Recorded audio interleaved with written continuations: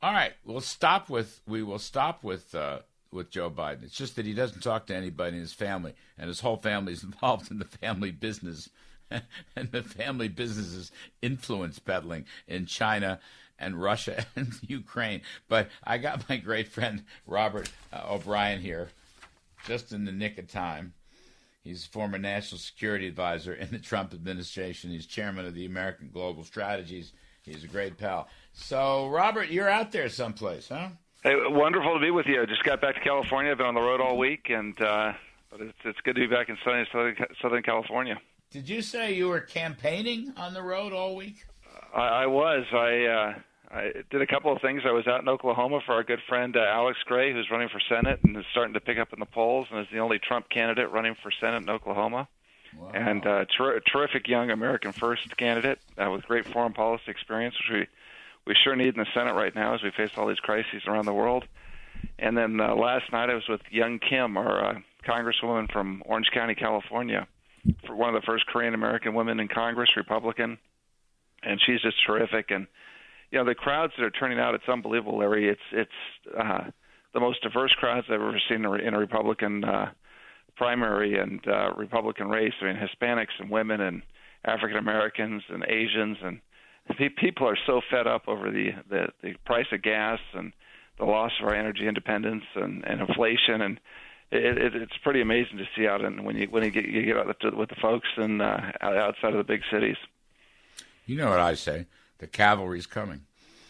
The cavalry is coming. 100%. The revolt against Biden's left-wing progressivism is showing up all across the country, even in crazy California. That's what you're saying?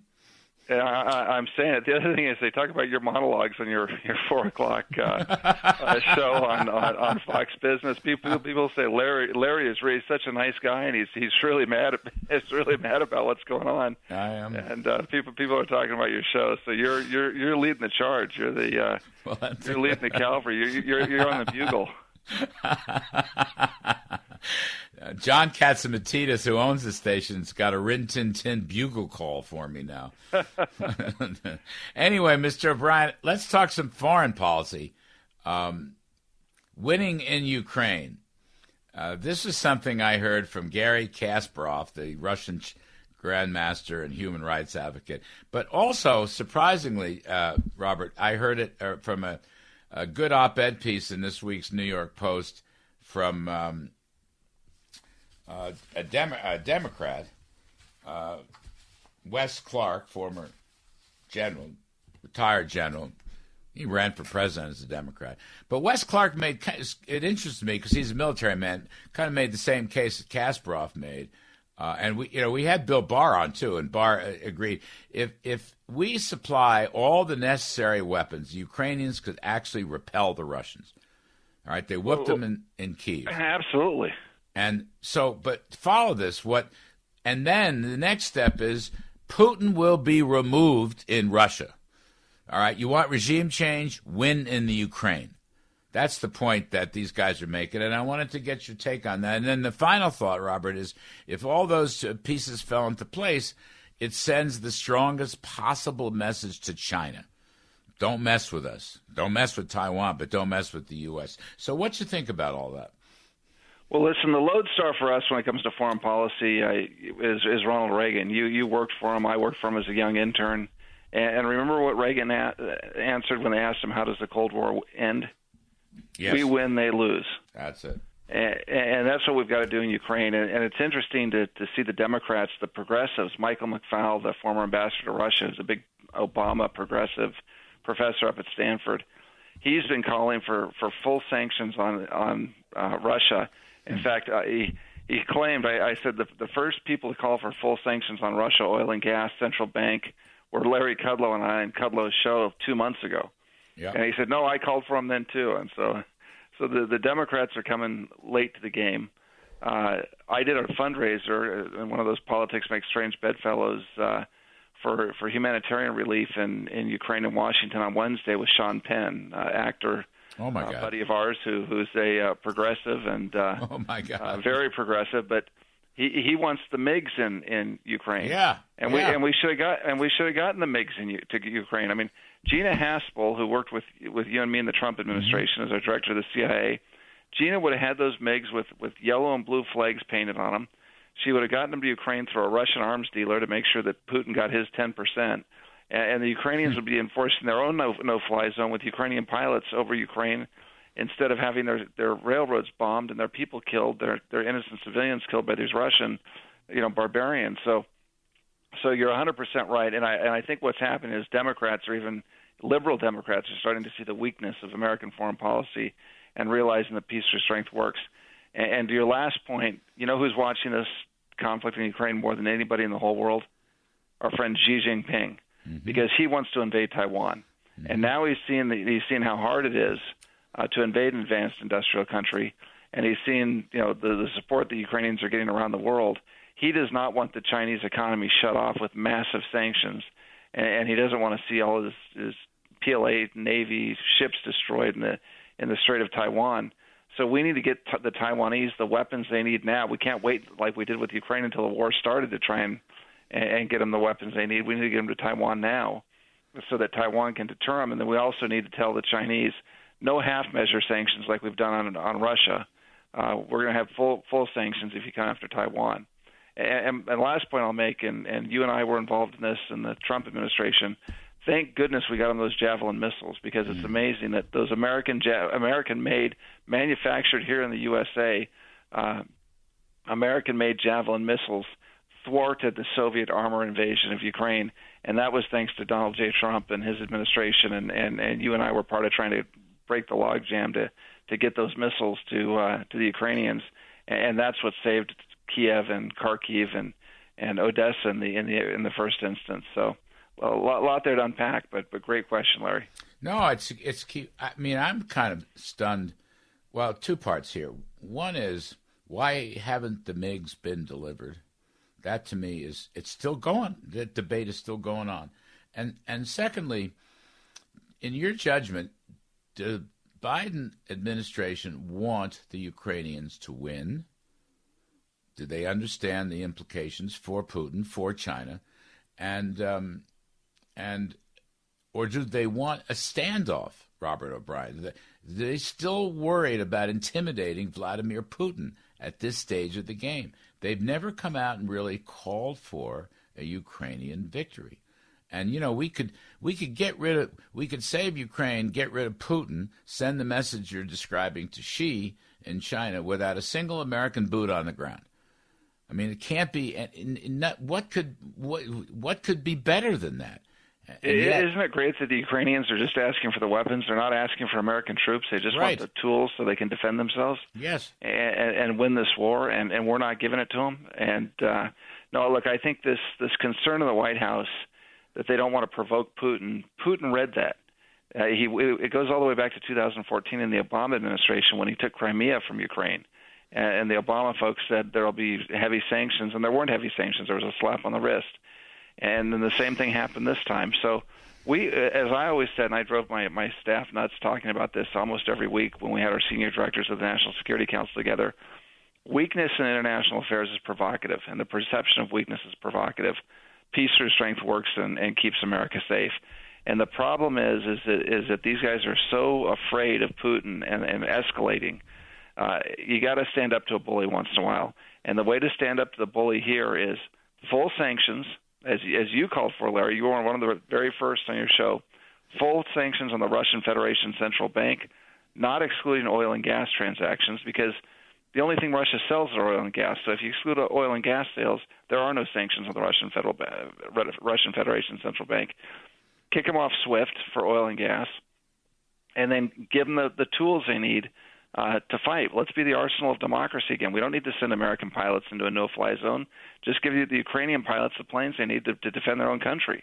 And they want to fly the planes over Ukraine. They don't even want to fly them over Russia. So, the Russians didn't worry when they gave MiGs to the North Koreans and the North Vietnamese when they were shooting down American pilots like John McCain and others in Vietnam and in Korea.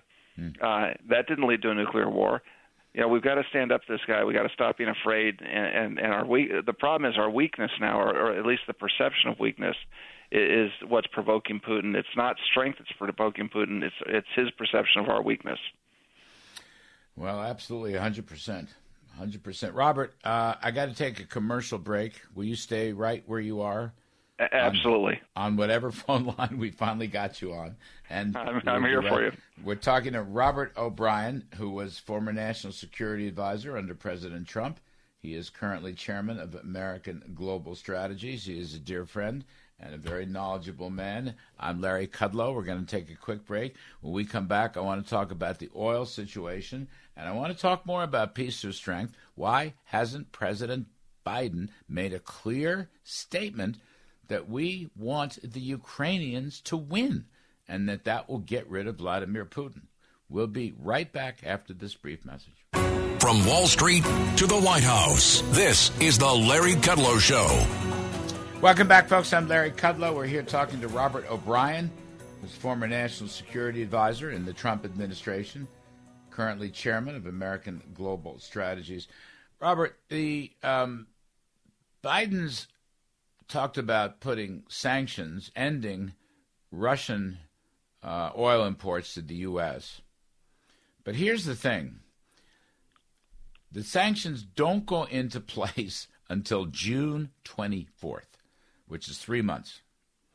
Now, that to me is emblematic of their fright of Vladimir Putin, because I think they think by the end of June, this game would be over and the Russians will have won.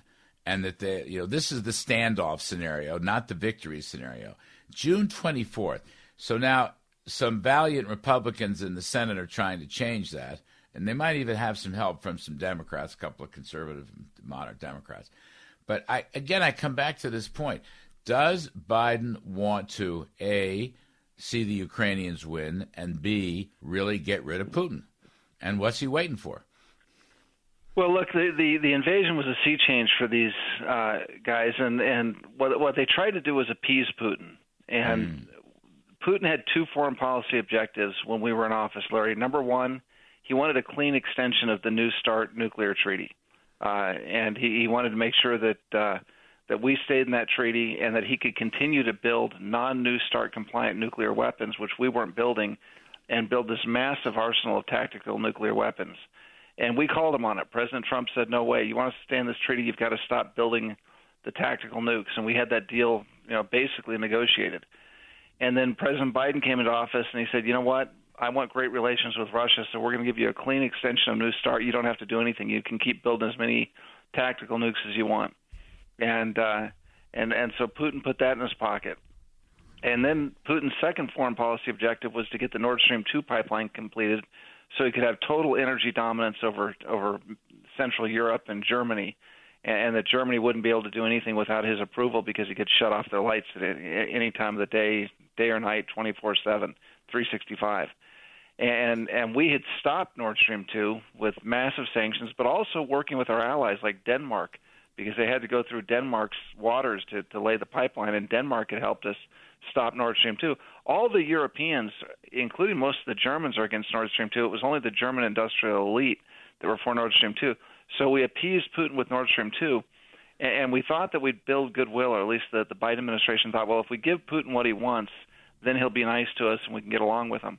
Well, what did he do in turn? He put 150,000 troops on the Ukrainian border and demanded further concessions, and then when he didn't get them, he invaded. So we have to learn a lesson from this.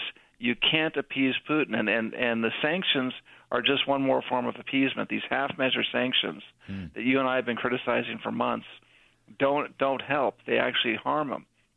And so when we talk about victory, I look at Michael McFaul, again, Obama's ambassador to Russia, Gary Kasparov, lefty, Sean Penn, progressive actor.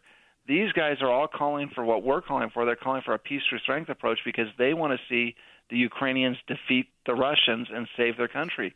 And we've got to get the administration has to get on that bandwagon. And they don't. I mean, it's sort of like you get the impression Biden is shifting, but it's like pulling teeth. And he's always like, he's always 3 steps behind where he ought to be, or 5 steps behind where he ought to be. It's a couple of weeks behind.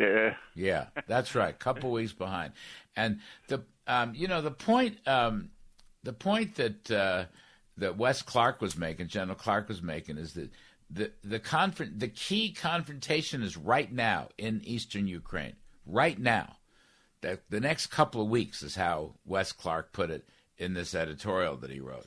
And General Clark is right. He's right. General Clark's right there. Yeah, I mean, that's what I wanted to get at. I mean, do the Bidens understand the urgency of the situation? Look, they understand the urgency. They're getting great intelligence, and the American intelligence community and our military understands what's happening out there, and so they're getting it. But again, it's this concern about provoking Putin. Yeah. If we give them the MiGs, it'll provoke Putin. Fortunately, we've got others. Boris Johnson, Prime Minister Johnson from the UK, is really leading on this, and he sent some some missiles to the anti-aircraft missiles to the Ukrainians that are more advanced than our Stingers, and they're taking out Russian helicopters, and so others are getting it. The Czechs and the Slovaks have sent them S-300 anti-aircraft systems. So some of our friends and allies understand the critical nature of what's going on and the timing, but like America. Winston Churchill once said, "America always does the right thing, but only after it's exhausted every other option." And we're seeing that a little bit with the Biden administration. But we need to move now, and we can't worry about provoking Putin by providing the arms that Ukraine needs to defend itself. Look, we're not providing arms to Ukraine to invade Russia. We're providing arms to Ukraine to defend its own territory and defend its own people who are being massacred. Big difference there, and we need to understand that difference. Robert O'Brien, last points. What's happening with the Iranian stuff? I mean, the Bidens just seem hell-bent for leather to get a deal with Iran, which is utter insanity, as we've discussed before.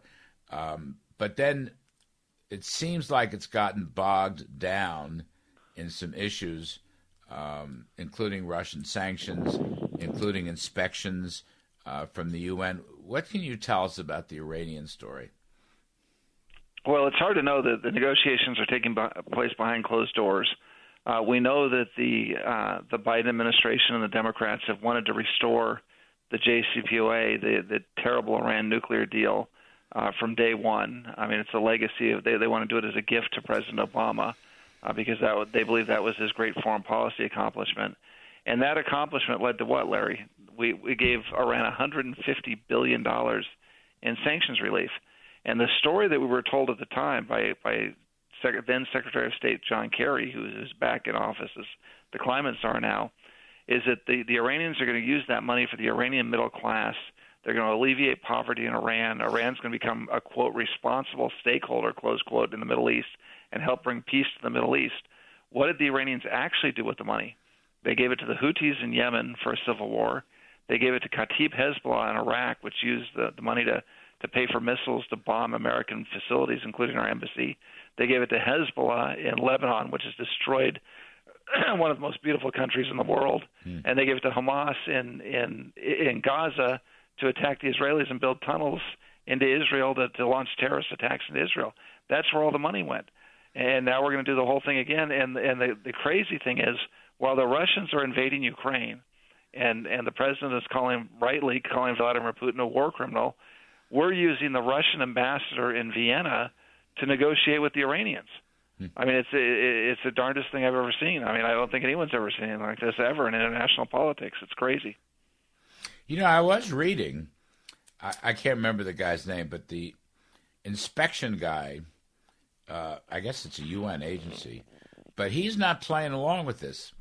That he went in and said, no, they're not. They're not making any deals that will allow us inspection of potential nuclear weapons and the buildup of uranium and so forth. And I was just interested whether that had any teeth to it. This guy seems to, have stopped them out, and they couldn't get around him. So Larry, when the EU and the UN are saying that the deal is a bad deal, it must be a real bad deal. Yeah, I mean, it doesn't get worse than that. Here's the problem with appeasement, whether it's appeasing the Russians or appeasing the Iranians. Appeasement is always and has been. We go back to the Munich days, and I don't like overwrought Munich analogies, but they're both. It's applicable here with both Iran and with Russia. In a democracy, appeasement is always initially popular because people want to pass the bitter cup. They don't want the confrontation. They don't want to have to spend money on the military and rebuild the military. They'd rather spend it on social programs. They don't want the likelihood of confrontation or the possibility of confrontation. And so you pass the bitter cup. The problem, though, is when you eventually have to drink it, the dregs are far more bitter and the deferred pain is far worse for the country because you didn't deal with a problem like Iran or this problem in Ukraine at the outset.